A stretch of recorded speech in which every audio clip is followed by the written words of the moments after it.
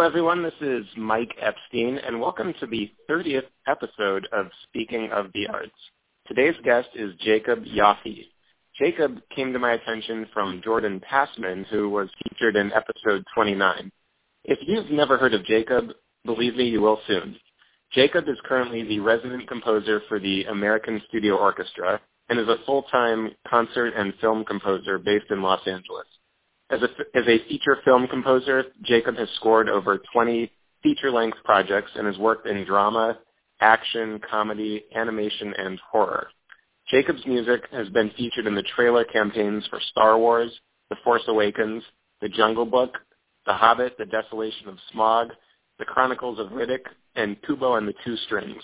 He is known for his work on MTV's hit drama Finding Carter and Showtime's award-winning Time of Death series. Currently, Jacob is scoring Andy Mack, a new series for Disney, and he is also working on the ad campaigns for Rogue One, A Star Wars Story, and Pirates of the Caribbean 5. Jacob's concert music has been performed in several cities in the U.S. as well as abroad at the Huddersfield Contemporary Music Festival, the Royal Academy of Music, and on BBC Radio. As a performer, Jacob was signed to Inner Circle Music Records in 2007, releasing his debut album, Dead Reckoning. Jacob holds degrees from the Peabody Conservatory of Music in Composition and Jazz Performance, and a master's degree from New York University. Jacob, thanks so much for being here. This is great. Thanks for having me. Yes. Well, as I mentioned, you were recommended to me by Jordan Passman, and I've since really been impressed with your background, the sheer amount of work you've managed to accomplish in a relatively short amount of time, and a lot of the projects you're involved in. And I want to talk about all of this in our conversation today. Why don't we start with some of the basics, though? Tell us a little bit about yourself. Where are you from originally? I am from North Carolina. My father is a U.S. Marine, and my mother is a school teacher. And I was sort of a weirdo in the family, the only one that was interested in music. And I joke that it was sort of a gift and a curse. And I think anyone who is in the music industry could agree that you should only do it if you can't do anything else.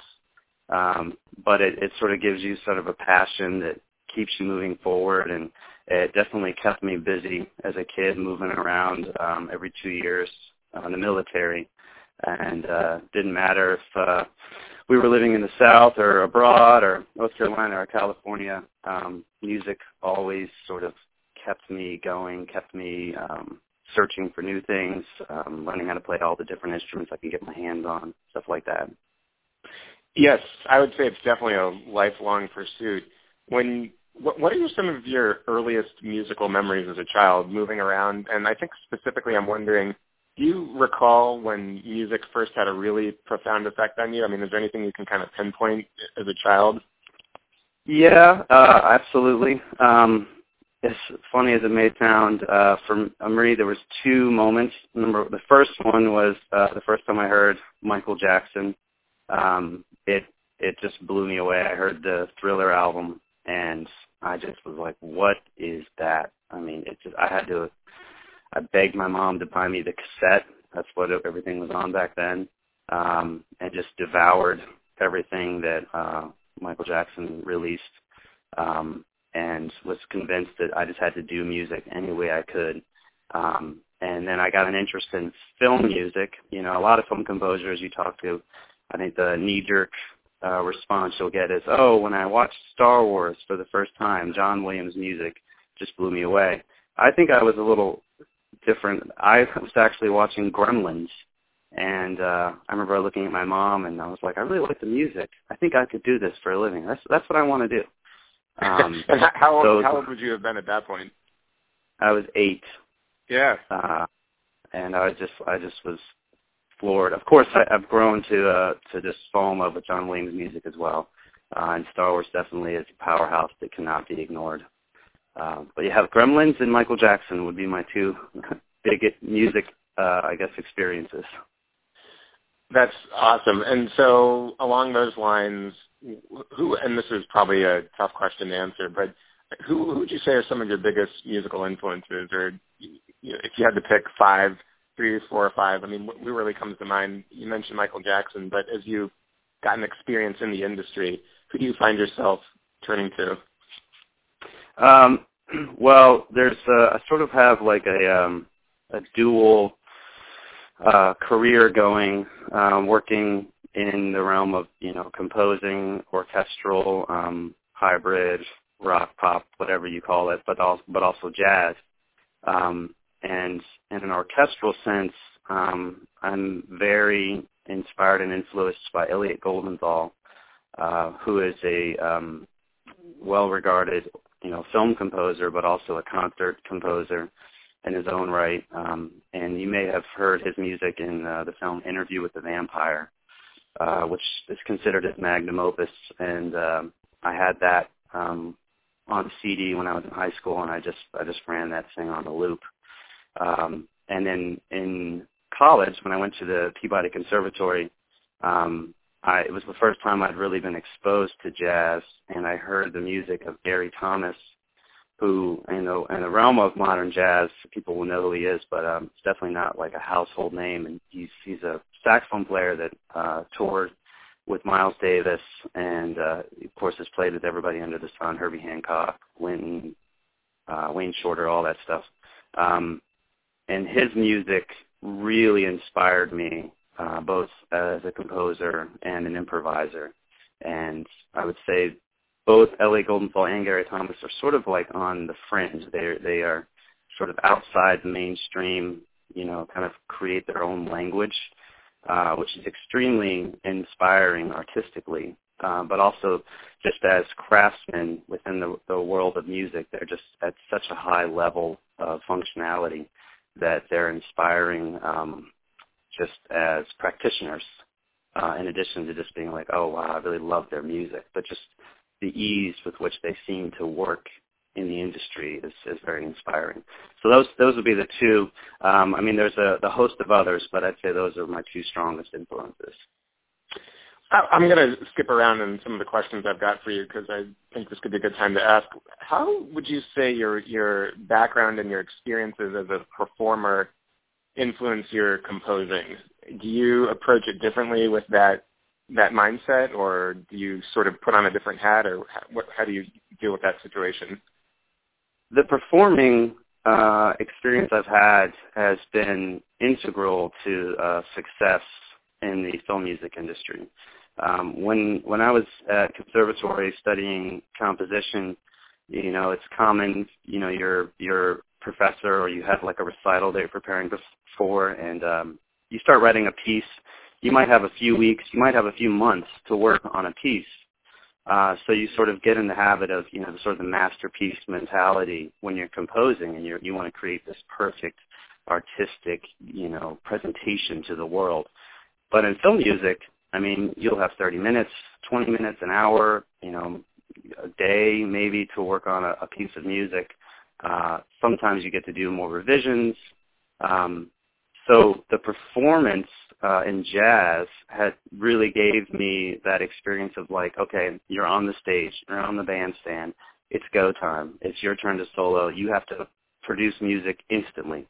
You have to be ready to just, okay, it's a 4-hour gig, we've got 3.5 sets of music we have to just provide right now. And so there's like this very,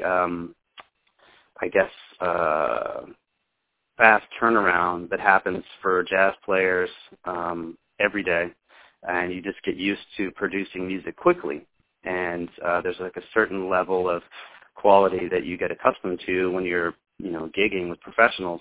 And that sort of mentality carried with me into the film music world, so that if I have to, for my TV show, sometimes I'll have to write 10, 15 cues in a day, which, I do often have to work 16 to 18-hour days, but that's, if you average it out, it's about an hour for each piece of music.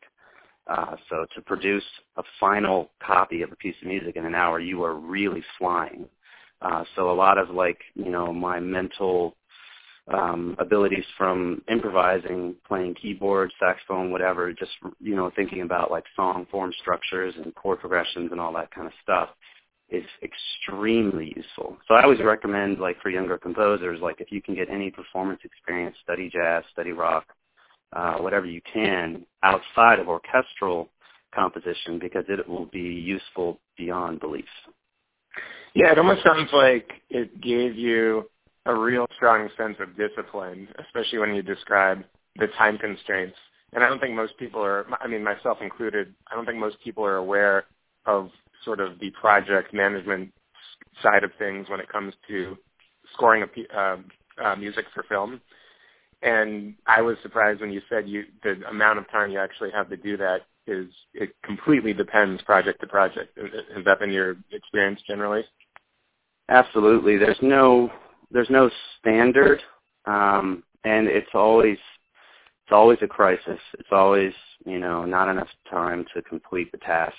So I was just talking with one of my professors from NYU, film composer, and he had this phrase, the ceiling becomes the floor. And I thought that was very appropriate. It's like, whenever I think I've written the most music in the shortest amount of time, a month later I've got to top that. And it's just sort of like, okay, I don't really get too stressed out anymore because I just expect it to be insanity. And I honestly enjoy it. I enjoy the challenge. I love it. And it brings out, musical styles that I didn't know were in me. So it's not a bad thing, I think. When did you graduate from school? In other words, when you moved out to LA, when were you officially done with your master's degree in this case? 2010, spring semester that year, I finished, got married over the summer, and then moved to LA at the end of September in 2010. What would you say are maybe two or three of the most important experiences or lessons that you had in college that really helped prepare you for your current work? Well, it was interesting. When I first went to NYU, there was a woman who taught there. She's actually the reason that I decided to enroll. Her name is Denise Hughes, and she was an orchestrator on Elliot Goldenthal's score for Interview with the Vampire, which, as I said earlier, was a huge influence on me when I was in high school. And I was just like, I have got to study with her. So I enrolled, got in, joined her teaching studio, and the first semester with her was like going through boot camp. It was intense. I mean, my first lesson, I walked in and she was just like, "Good Lord, you are such a jazz musician. We've got to take care of this." And I was like, "What are you talking about?" And she's like, "Do you understand the stress and the pressure that's going to be on a film composer? You are, like you mentioned earlier, a project manager. They're trusting you with large sums of money. They're trusting you with a huge project that's their baby. You need to be professional in a different sense." So she really, it was a hard lesson. That whole semester was really tough. It was like everything I was doing, she was like, "You can't do it like that. You're doing it the opposite way that will be accepted in the film industry." And the first thing she did was every week that semester I had to write at least 10 minutes of music for her. Which at the time, I was like, oh my goodness, I have to write 10 minutes of music? Like you hit the space bar and it lasts 10 minutes in the computer? Like that's gargantuan. It was exhausting. Well now, I'm writing 10 minutes a day often, So it was a great start. So that first semester was like ripping the Band-Aid off. And I'd say after that, it didn't feel so intense, but it was quite shocking. That's a great example of the ceiling becomes the floor. Yeah. So knowing what you know now, if you could change anything, and this is a loaded question, but if you could change anything about music education in the U.S. in general, what would it be and why? I have a sort of an idea that I've been tossing around in my mind for the last few years. And it's this concept of art versus craft. And I'm not sure that I can explain it as well as I hope to someday, but the basic gist is we have right now, it seems that everybody wants to be an artist. Everybody wants to be, have ultimate self-expression, and it's about I have these emotions in me. I want to get them out. I want to present them in a way that feels good for me to perform them and feels good to the listener, which is great. But the emphasis is on, I want to be unique, and, it doesn't matter if I know the craft of music all that well. It just matters that I'm expressing myself. But to actually work in the music industry and make a living, you have to have the craft side of it down pat. That is a given. You have to know the mechanics of music inside and out if you want to function well. Are there people who are able to make it to the top without knowing anything? Yes. But that doesn't mean that it's to be done or be desired, or, I think it's a lot easier to make a living if you understand, music theory, if you know how to play instruments, if you know how to use all the equipment in a recording studio, if you just know how to work with people as a manager, if you know how to work with musicians and speak their language. I see people who are gifted who struggle a lot because they don't know how to do basic things that they haven't been taught. And I think it's not because they wouldn't have done it, it's just that it wasn't on their sort of mental agenda as a music artist because they were so focused on self-expression. Does that make any sense at all? I've never actually explained this to another person before. Oh, it definitely makes sense. I'm particularly curious to hear your thoughts on these issues because, I didn't graduate that much before you did. I was 06, and I went to Indiana University to their music program and really learned a lot. And, I'm grateful for the experiences I had there. And I don't think at the time I ever really thought I would try to work on the business side of the table. And it just, a series of circumstances led me to ultimately becoming an agent. And I think back to my time at school, class, and in the studio and the whole deal, and just, think about this a lot, like what was worth it and what did I take from it and what could be different.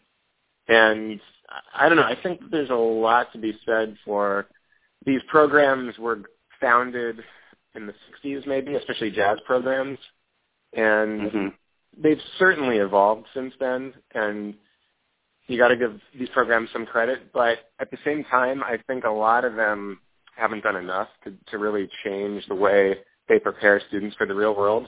And it's such a unique position to be in because I really feel strongly that the music student, right, is in this unique position to both be in school but also, as best as possible, get real-world experience, whether that's already gigging or recording or whatever. It more so than other disciplines, I really feel like that opportunity is there.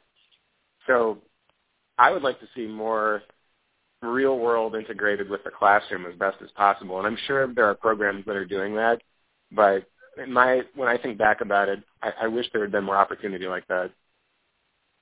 Absolutely. I think colleges are starting to think that way. I have a friend who graduated NYU who is working in the industry, but he's really building a career in academia as a teacher for specifically for film music, and he's taught courses at CSUN in LA, and this semester he was teaching at NYU, and he had me come in to speak at his class at CSUN and also at NYU this fall semester.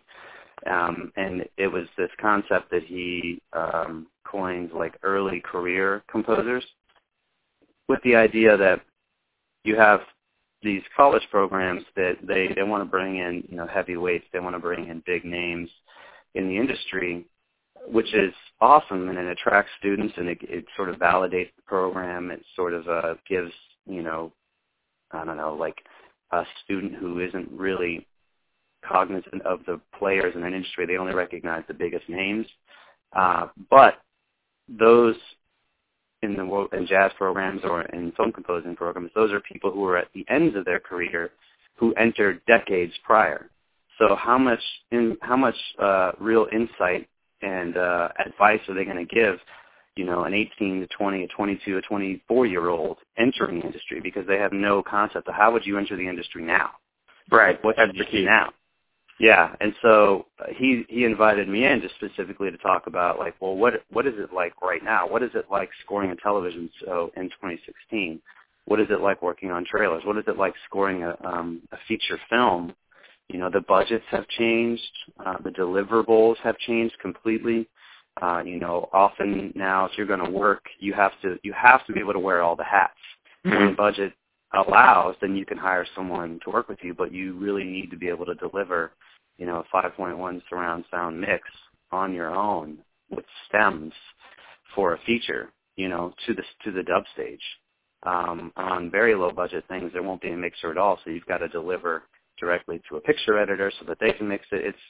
Those are elements that, someone who is winning Oscars and is, 60 years old, they probably haven't had to deal with stuff like that. Or maybe they have, it just hasn't been, it's been so long that they might not remember. So I think that's a very good point, just like how does a music school keep up with the times, because things are changing dramatically month to month. Yeah, it's tough. It's not a static thing by any means. It's very dynamic, and even people, myself included, I'm figuring it out on a daily basis. It changes every day, so you can't always. You have to have a very adaptable game plan.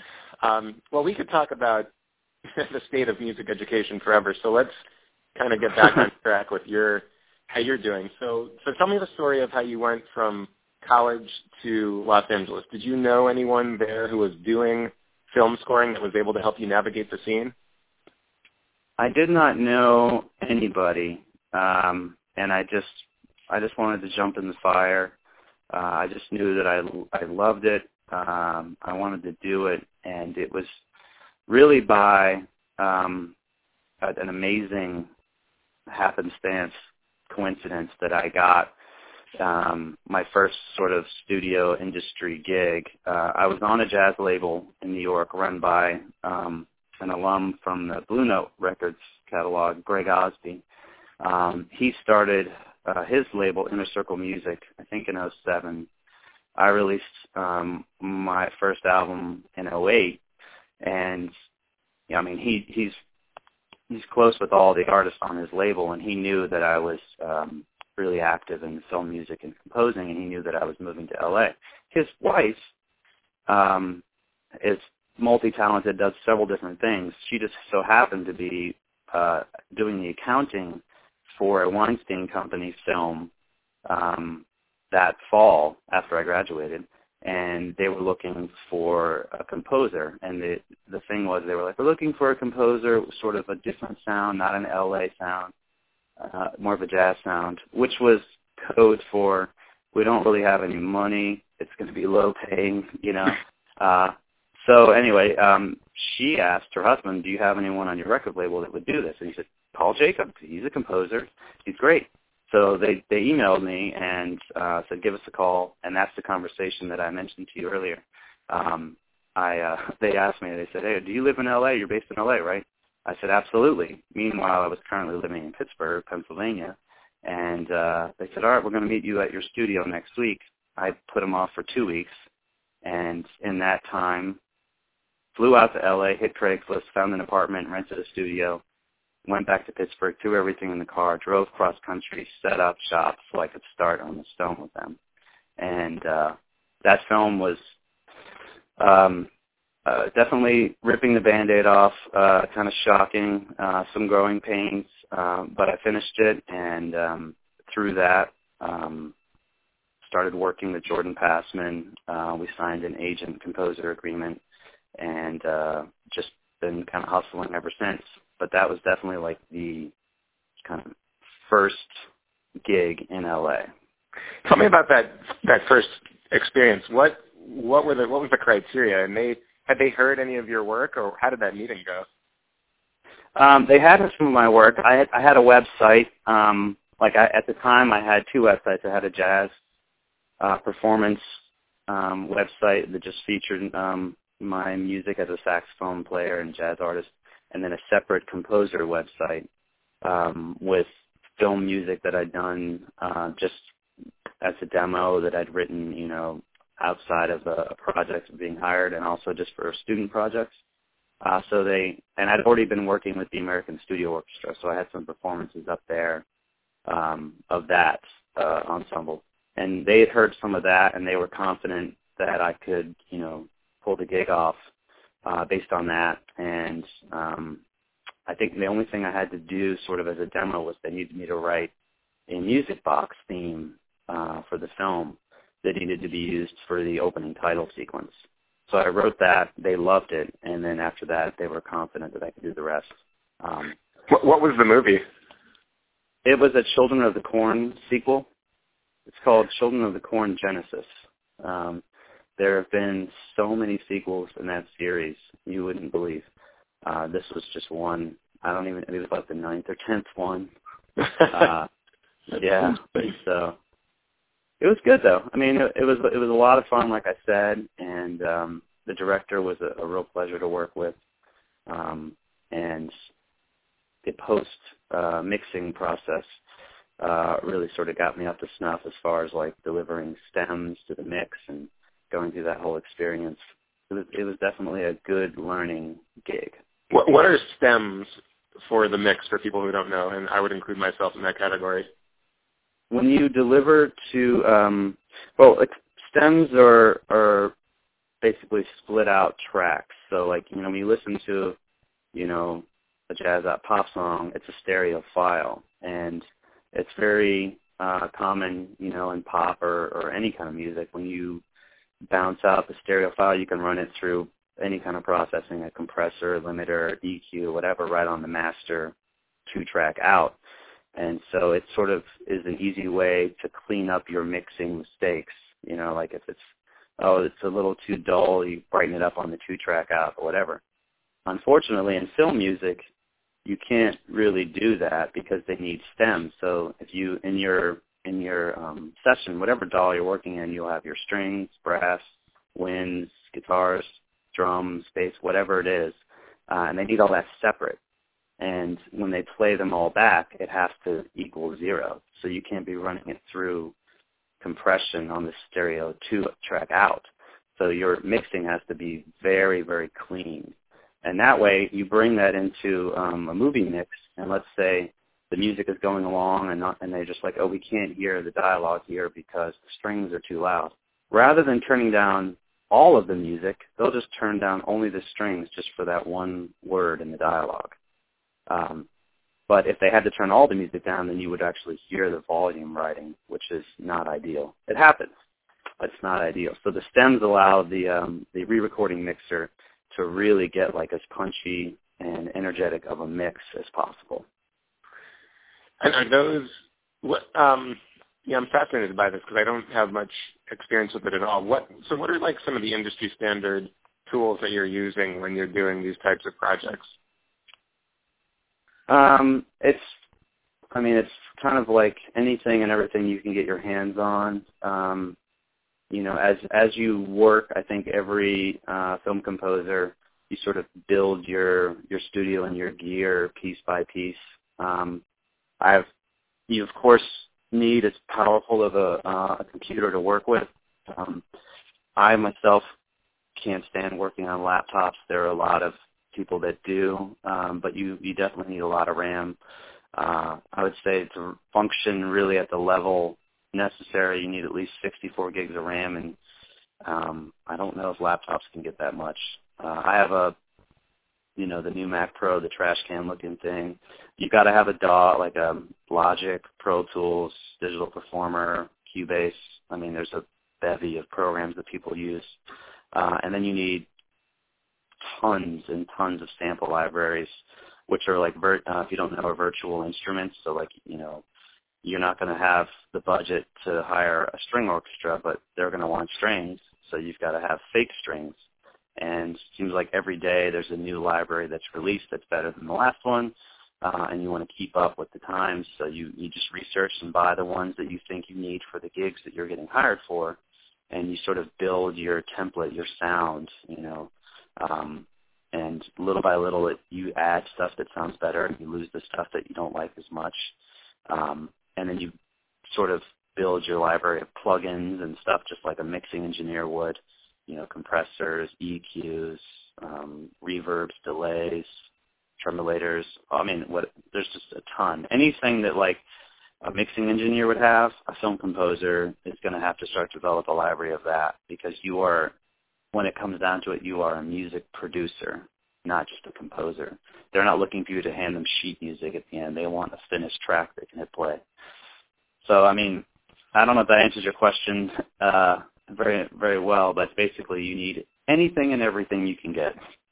Well, I think it's a good example, too, of when you were talking about this idea that people want to be an artist versus a craftsman. And hearing you describe some of the tools and processes by which you go about doing your thing certainly makes me think of you as the craftsman. Yes, exactly. It's like I feel like you have to wear different hats. Of course, when someone hires me, they want an artistic presentation. They want it to have, quality. And they're hiring a human to write a custom created piece of music, and so they want it to be artistic. But in order to deliver that very quickly, you've got to be a craftsman, because if you have this masterpiece mentality and someone says, hey, write me a piece of music that represents you as an artist. When someone asks you that, you're like, all right, let me take 10 years to write that piece of music for you. Right. Let me take the next 90 years. Yeah, that's so having that mentality can be kind of like a handicap. But I had someone in the industry who's a re-recording mixer tell me, he said, you can't think that way. You just have to do the best you can do with the time you're given. The reason they hire you over someone else is because when you only have 10 minutes, it's always this level of quality. And I thought, wow, that's really a great way to think about it. And another person that was taught at NYU, he worked on all the Lord of the Rings films. And I asked him, I said, how did you guys maintain that level of quality over such a long amount of time? It must have been exhausting. And he said, oh, man, by the end, we were all running at like 50% capacity. He's like, we were just dragging our feet. And he's like, the trick is you hire people that when they're tired as hell and they can only give you half of what they can totally offer, that's still really, really good. And I was like, oh, okay, that makes a lot of sense. Yeah, that's a great image and something good to keep in mind for sure. All right, so in thinking about the world of film composing and scoring, I have some basic questions for you. Are you generally given visual aid? Is it just a script? Is it a description? How does that work? If you're working on a project, does it depend? Yeah. Well, it's when you're actually doing the real gig, you will get the picture, unless it's trailers. I do a lot of trailer work, and most of the time, there are exceptions, but most of the time, they can't give you the picture. It's too hot, like top secret. They're not allowed to send it out. Everyone's terrified of like stuff leaking online.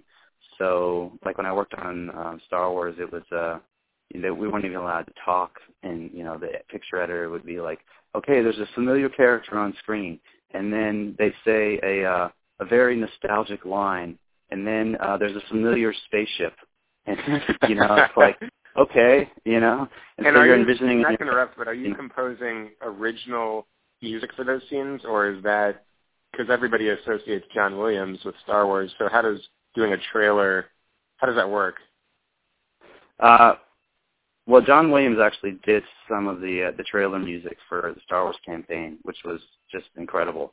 But the majority, we're all just using his themes, and you're building new tracks. So you might take, the Binary Sunset Melody and create a trailery track for it, because trailer music, it's a totally different language than a feature score or television music or anything else. It's has its own pacing, its own sort of level of intensity and brevity. It's got to move really fast. Yeah. So if you have these themes that need to take time, it's very difficult to sort of bend them and twist them in a way that works for, say, a 15-second spot for television, so you really have to twist them. But you don't, another reason that they don't give you the picture for those is because there may not be a picture yet. They're cutting them so fast they have to cut them with music. But like I said, that's trailers. Everything else, like once you get hired to score a feature, they're going to give you, a QuickTime file to work with and use time code. Like when you're working on the TV show, you get a QuickTime and you work. And the picture may change, but they give you sort of like as close to a final cut as they have.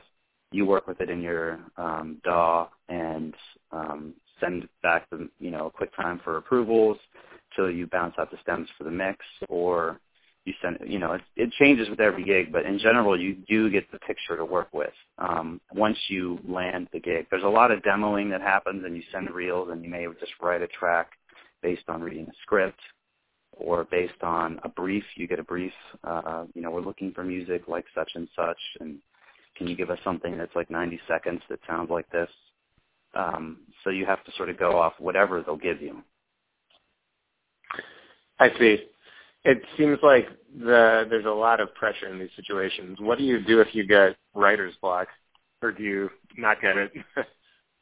Yeah, writer's block, I'd say that's where the sort of the craftsman mentality has to enter. I asked the same thing to Gary Thomas when I was studying with him, studying improvisation, and I said, what happens if you're on stage with Herbie Hancock and it's time for you to solo and, you're just not really feeling it? And he's like, well, you better play something. So he's like, you have to be functional and just, you have to have something just to get you started, get you going. And it's the same when you're having to compose on the spot. You have to be able to improvise and come up with a professional-sounding track. And, of course, there are days where you are more inspired than, another time. And, there are definitely tracks where I only had an hour, but I wrote something where I'm like, wow, where did that come from? And then there are days where I have all day to write something, and I'm like, I can't. I wrote something, but I don't like it, So it's just a matter of, I think, when you're a professional and they ask you for a track, you have to send something that is professional. It may not be, the end-all, be-all track, but if it is an actual deliverable and they can use it and it's functional, then you were a professional in that regard. You delivered. Do you find yourself composing better consistently early in the morning or late at night, or is that contingent on your deadlines? How does that work? I am absolutely a morning guy. When I first came out to LA, and sort of interesting phenomenon that happens if you're starting to get work and people are like, oh, well, this person delivers, then you get hired a lot, and inevitably I'm always like working on 2 or 3 projects simultaneously, and I'm like, wow, I don't know how I'm going to do all this. And then one more gig gets thrown on the top.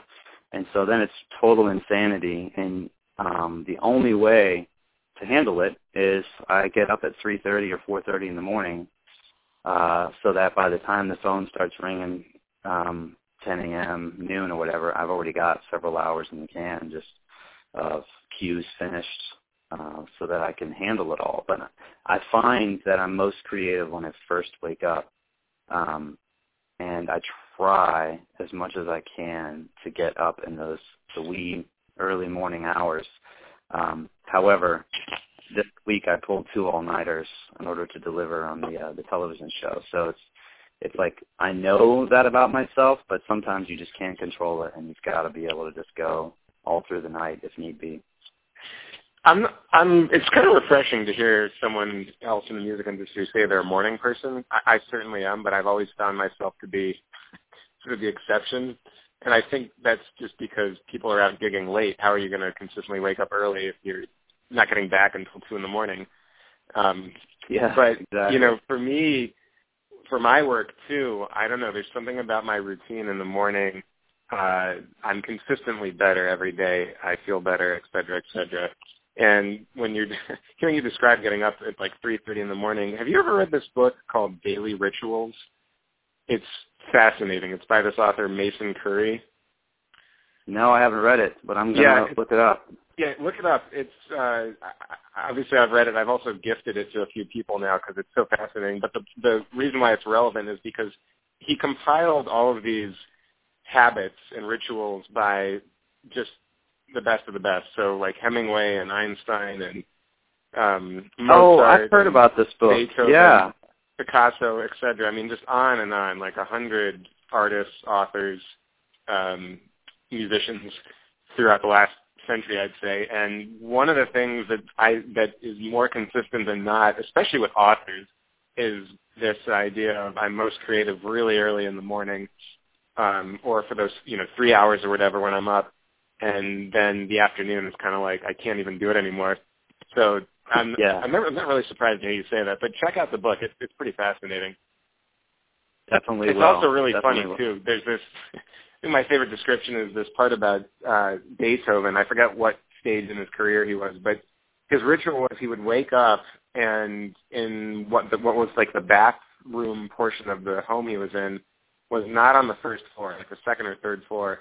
So he would wake up, go in there, and for about 30 minutes kind of put himself into like a meditative, almost like a trance-like state by pouring these giant buckets of water over himself and would like maybe sing to himself or whatever. It sounded more meditative, but it's hilarious because the people under him every morning had to wake up to being flooded by Mozart pouring water on himself, which was then leaking through the floor. I just thought that was hilarious. If only they knew whose water was spilling onto them. Yeah, right? Yeah. No, it's actually interesting. I mean, I feel like this conversation is being had like more and more. I mean, every composer that I talk to that has to produce a large amount of work quickly, and a lot of my screenwriter friends, we have this discussion, what time of day are you most creative? And also, how do you keep your health going? Because the demands on your body are so intense. When I was a kid, taking piano lessons and all this stuff, I never dreamed that music would be such a physically demanding career.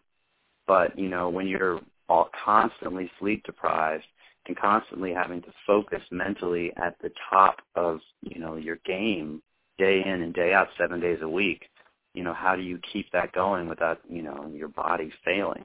And I think having a ritual, having a daily sort of practice, having like a sort of time of day where you're like, okay, I'm going to get all my creative stuff out of the way, and then the rest of the day do more of like the sort of boring routine stuff, bouncing stems, whatever you want to, think of it as. But I think that is something that you don't learn about in college, as we were talking about earlier. Yeah, it's crucial. To be consistent in a routine day in, day out that works for you is so important. Absolutely. Crucial. Do you have time for exercise? I mean, you mentioned the physical toll it takes. Are you able to do that? Well, lately, no. My wife is she's really into the P90X, and there was a while there where I was doing the DVDs with her, and it is great. And when things are not as intense, I definitely like to try. I read something recently, and it said, when you take a break, if you go up or down a flight of stairs, that's enough to keep your heart rate up so that you can go back and concentrate again. Because the idea is, mentally, I forget what it's called, circadian rhythms, I think, works in 90-minute to 120-minute cycles, and then at that point you have to take a break. And if you go up and down a flight of stairs, walk around the hallway, that's enough to sort of reset so you can go in and do some more work. Luckily, the building where my studio is, I'm on the third floor, and if I take a break and go get coffee, I've got to go down 3 flights of stairs and then come back 3 flights of stairs. And I drink tons of water throughout the day, and the water cooler's on the other side of the level that I'm on, so I have to walk out of the studio. And I was just reading a book published by the Harvard Business Review, and it was saying that, like, every time you need to get a drink of water, get coffee, you should get up and, like, leave and go to where you need to get it. Don't sit at your desk and consume it. And just by doing that, you'll actually up your production throughout the day. And I totally agree with it. And I was doing it without realizing it. But just having to do that has kept me going. And then if I can just get off my butt and actually find an hour a day to exercise, then I probably would be a lot less stressed. Because the hours of sitting, what is it, lactic acid that builds up? I think that's what it is. Yeah. But it's definitely, man, you get some pretty tense neck muscles and shoulder muscles. So it's exercise is one thing that I'm failing in. That's my New Year's resolution. I've got to do more of that. Walking definitely helps, and also the change of scenery, if you can do it, which obviously you get when you walk, is really crucial too. Not to beat a dead horse, but one more reference to this book, Daily Rituals. In terms of mixing it up, there's a hilarious example of Woody Allen. He primarily works from home and writes and everything like that, and says he probably takes 4 to 5 showers a day because he does that to get a change of scenery and to just sort of feel like rejuvenated. It's like his version of going for a walk almost, So I'm not going to, I don't know that I'll start doing that, but I think the bottom line is that you're right. You need to move around, and you really do need to get away from your desk or whatever your work scene is for a little bit. It's very helpful. So yes, absolutely. Yeah, it's interesting. All right, what advice would you have for someone who's looking to get into film scoring now that you're going on 8 years worth of, or 6 years now worth of experience out there? What would you tell somebody who's just starting out?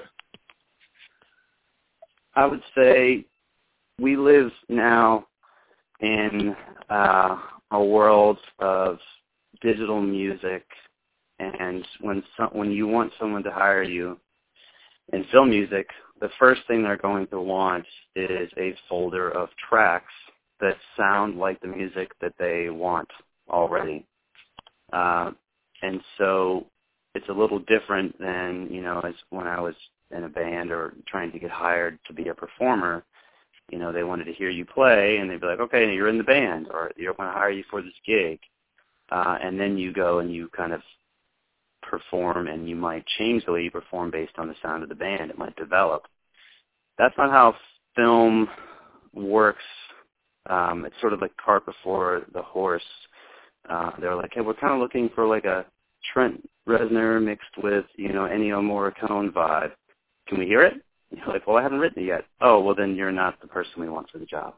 And you're like, oh, well, let me put it together for you. So if you're going to enter the industry and you have a certain sound that you envision or a style that you have in your head, start trying to produce those tracks now, because whatever you've got out in the world online, whatever files or MP3s you can email somebody, those are the kind of gigs you're going to get. And so there's a phrase an older composer said to me, whatever you do leads to more of what you did. Meaning that, if you don't like writing stuff that sounds like, commercials, or if you don't like sounding like, I don't know, any kind of music, but you keep getting hired to do that, you're going to just keep getting hired to do that same thing. So you've got to produce the kind of music that you want to do so that people can hear that and go, oh, okay, I hear that now. I understand it. I know that you personally can do that, so now I will pay you to do that for me. Interesting. So how often do you have a chance to offer the quote music that you want to do? Is that usually something you're able to do? It's not that often.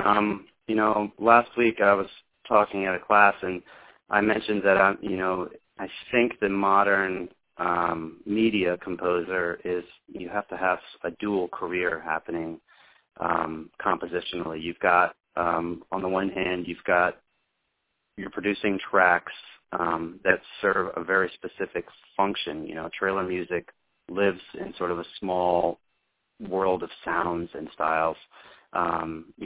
Rock, pop for indie films, television music and stuff. There's it has a certain sound that you can be creative within, but unless you get a very unique style show, you can only go outside the box, but so much.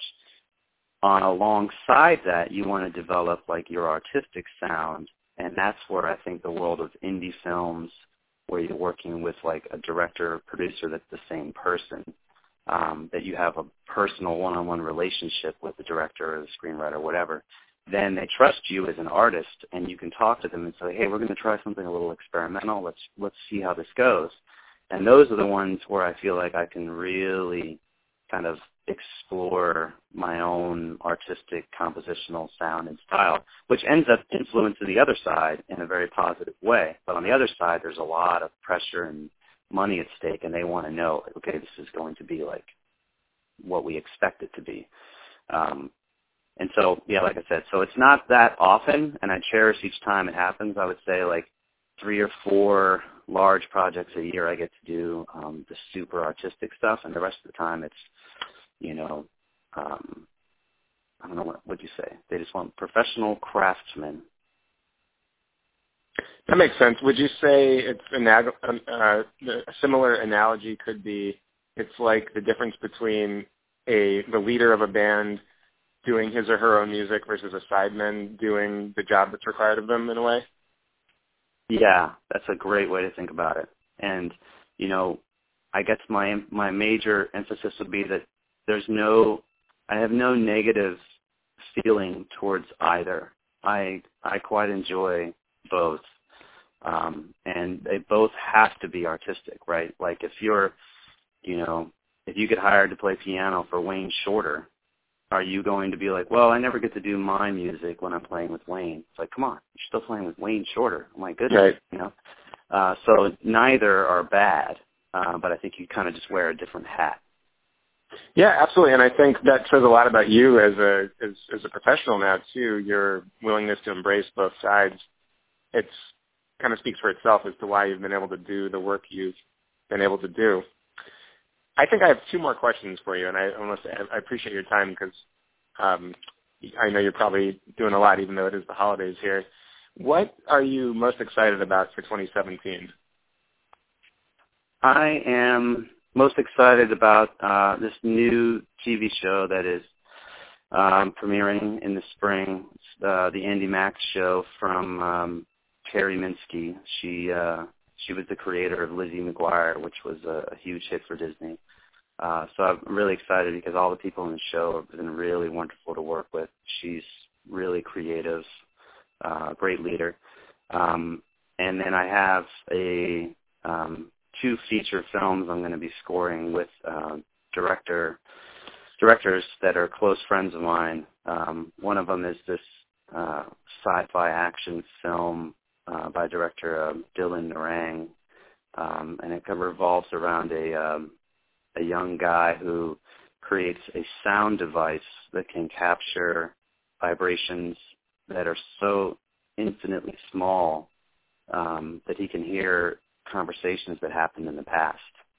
So he can go into a room and he uses his machines, and he gets the sort of audio DNA of your voice. He can find things that are still echoing in a room that you said days earlier. Just sort of a fascinating concept, and the palette for the film right now is supposed to be kind of like film noir jazz mixed with modern sci-fi. So it's the first project I've had in a while. Well, I'll get to use some of my jazz chops and hire some really incredible jazz player friends of mine on it. So that's going to be one of those projects that will be very unique and artistically satisfying. It's going to be a lot of fun. Are you able to tell us the name of the movie, or is that not? Currently, it's titled Soundwave. Soundwave. Soundwave. Yep. Could change, but right now it's Soundwave. Got it. And did you say there was another feature film for next year, or? Yeah, there's another one by Travis Malloy, and he's a screenwriter buddy of mine. He's known for writing Pandorum, which is sort of a cult hits in the sci-fi world. It was a film starring Dennis Quaid and Ben Foster. I scored another sci-fi film with his this year, and he's got some really exciting projects cooking, and he's got 2 or 3 projects, and we just don't know which one's going to hit first, so I can't speak to the kind of specific project that'll happen next. I just know there'll be one with him, and the last one I did was so fun. I'm sure this one's going to be amazing. But both Travis and Dylan have been like some of my favorite collaborators, so I'm really looking forward to a chance to get to be artistic with everything. Sounds great. And the last question then, so I love to ask this of everybody. Who are you listening to now that has you really excited in terms of artists on your playlist? Artists on my playlist. It sure is sort of an infinitely changing list. Yeah, mine too. Yeah. You know, it's, well, it's weird because there are a lot of film composers that I listen to just for, you know, sort of study of the craft, not necessarily for, you know, artistic enjoyment. I'd say, like, artistically lately I've been listening to Beck. That last album that he won a Grammy for, I guess I'm behind the times, but I've just been really, really loving it. And jazz-wise, Gary Thomas's music has been back in my rotation lately. He's got about 12 or 15 amazing albums, mostly from the 90s.